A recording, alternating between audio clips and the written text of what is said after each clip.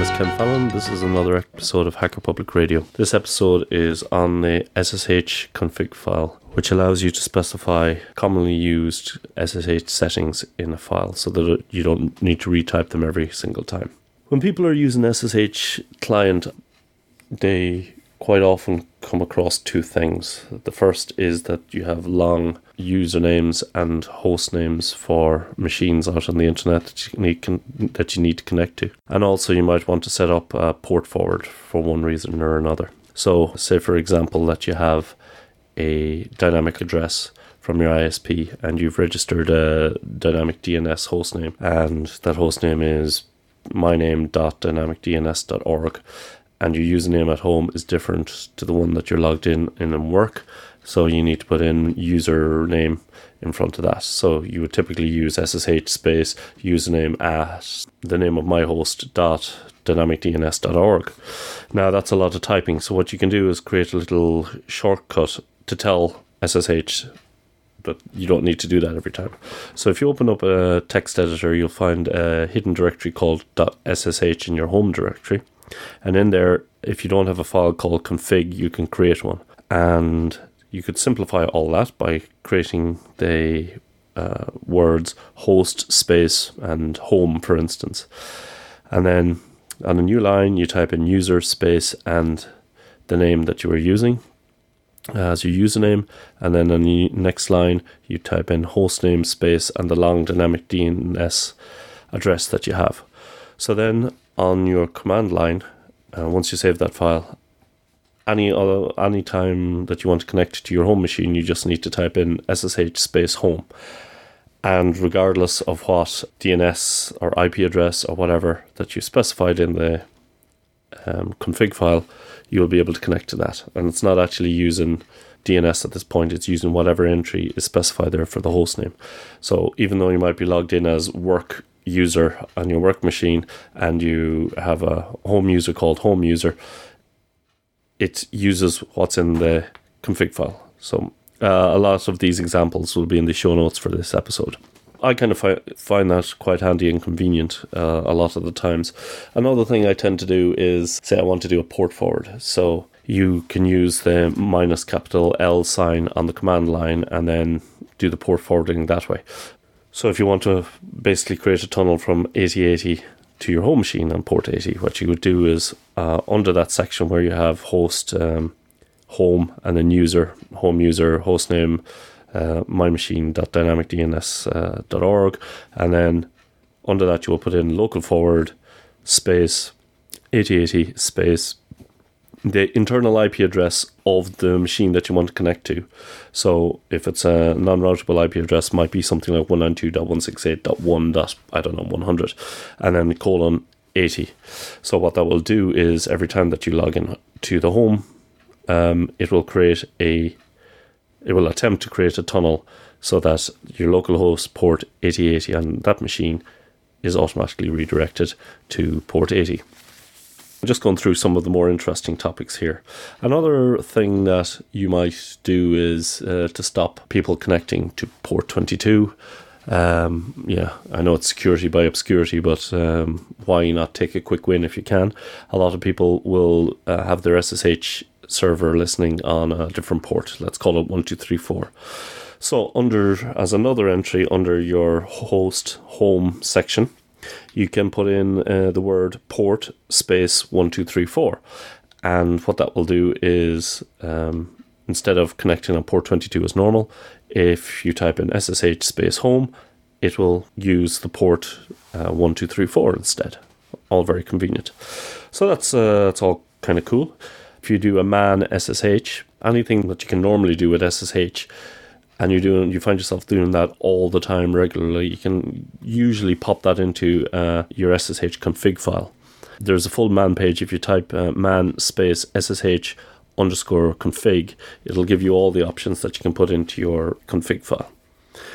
That's the sort of basic stuff that I think a lot of listeners would use. Some of the more specific stuff that I've used in the past has been doing remote forwards, where I would, I'm not really going to go into the syntax of these, but I'll just give you an example of what's possible. So where you have a bastion host and you need to SSH to this Bastion host, and then from that Bastion host you need to connect to another machine and then to another machine. What you can do is do port forwards through that, so that you set up the connection once and it sets up another connection, another connection, another connection for you automatically. So that's kind of cool. One thing that you might want to do is have a different identity file for different machines on the net. So for instance, you might have one identity file for your hosting company. You might have another identity file for your brother's machine that you're allowed to log into, and that way, if one key is compromised, then you're kind of limiting the compromise. So say for example you have a special identity file for and then by identity file I mean an SSH key. So you have a separate SSH key generated for each machine that you want to log into. So if somebody compromises the key on your ISP's box, for instance, while they don't have the keys to the kingdom, they can't connect into your machine at home. Instead of using the default home directory.ssh/id_dsa.pub, which they would use as a public file generally, what you can do is you can create another set of keys and save that somewhere. So let's say for the sake of argument we're going to use the identity file isp_id_dsa.pub, and the private key obviously then would be home directory.ssh/isp_id.dsa. Okay, well, simply all you need to do is under your host home section, or in this case it would be host ISP, you would have user ISP user, hostname, the hostname of the ISP, which might be an IP address either, that works as well. And then the next line would be identity file space and where the path to the identity file, say tilde for the home directory //isp/isp_id.dsa.pub. Say for example, a lot of people will have SSH clients set up to use protocol 2 and 1, and 1 has been proven to have some vulnerabilities in it already. So what you can do is you can, at the top of that file, I generally put in protocol space 2. Normally it's protocol space 2, 1. And what that will do is if protocol 2 isn't available, then it'll switch back to 1. Another line I have in there is forward x11 to yes, which will mean that I don't need to use the minus capital X, so that any X sessions, if I connect to a machine and I type, Conqueror, for instance, then the web browser on the remote machine is open on my desktop. So rather than doing port forwarding and all that sort of thing, I can SSH into my home machine and then just type Firefox on the command line, and Firefox from my home machine comes up on my work machine, for instance. There's a security risk involved in that, and you can read the man pages about what it is. Read the man pages, make a decision yourself on whether you want to enable that or not. But if you find yourself using the -X anyway, then that's something that you can do. Another one is the forwarding agent. So if you've got a long complicated key, what I tend to do is I use the SSH add command. I have SSH agent enabled, and what that does is that memorizes, in very broad terms, it memorizes the passwords for the keys that I'm unlocking. And once I unlock the keys, I do that first thing in the morning, have a cup of coffee, enter in my 28 character keys, and then I'm set to go for the day. That then passes through the authentication for all the keys on all the servers that I need to log into. So if I connect via a Bastion server, for instance, I use my key, I connect into that machine, and then when I want to connect to a machine that's connected to a Bastion server, it's like a stepping stone server, the SSH agent will allow me to pass my authentication from the stepping stone server to the server I want to work on the other side of that connection. So that's pretty much that.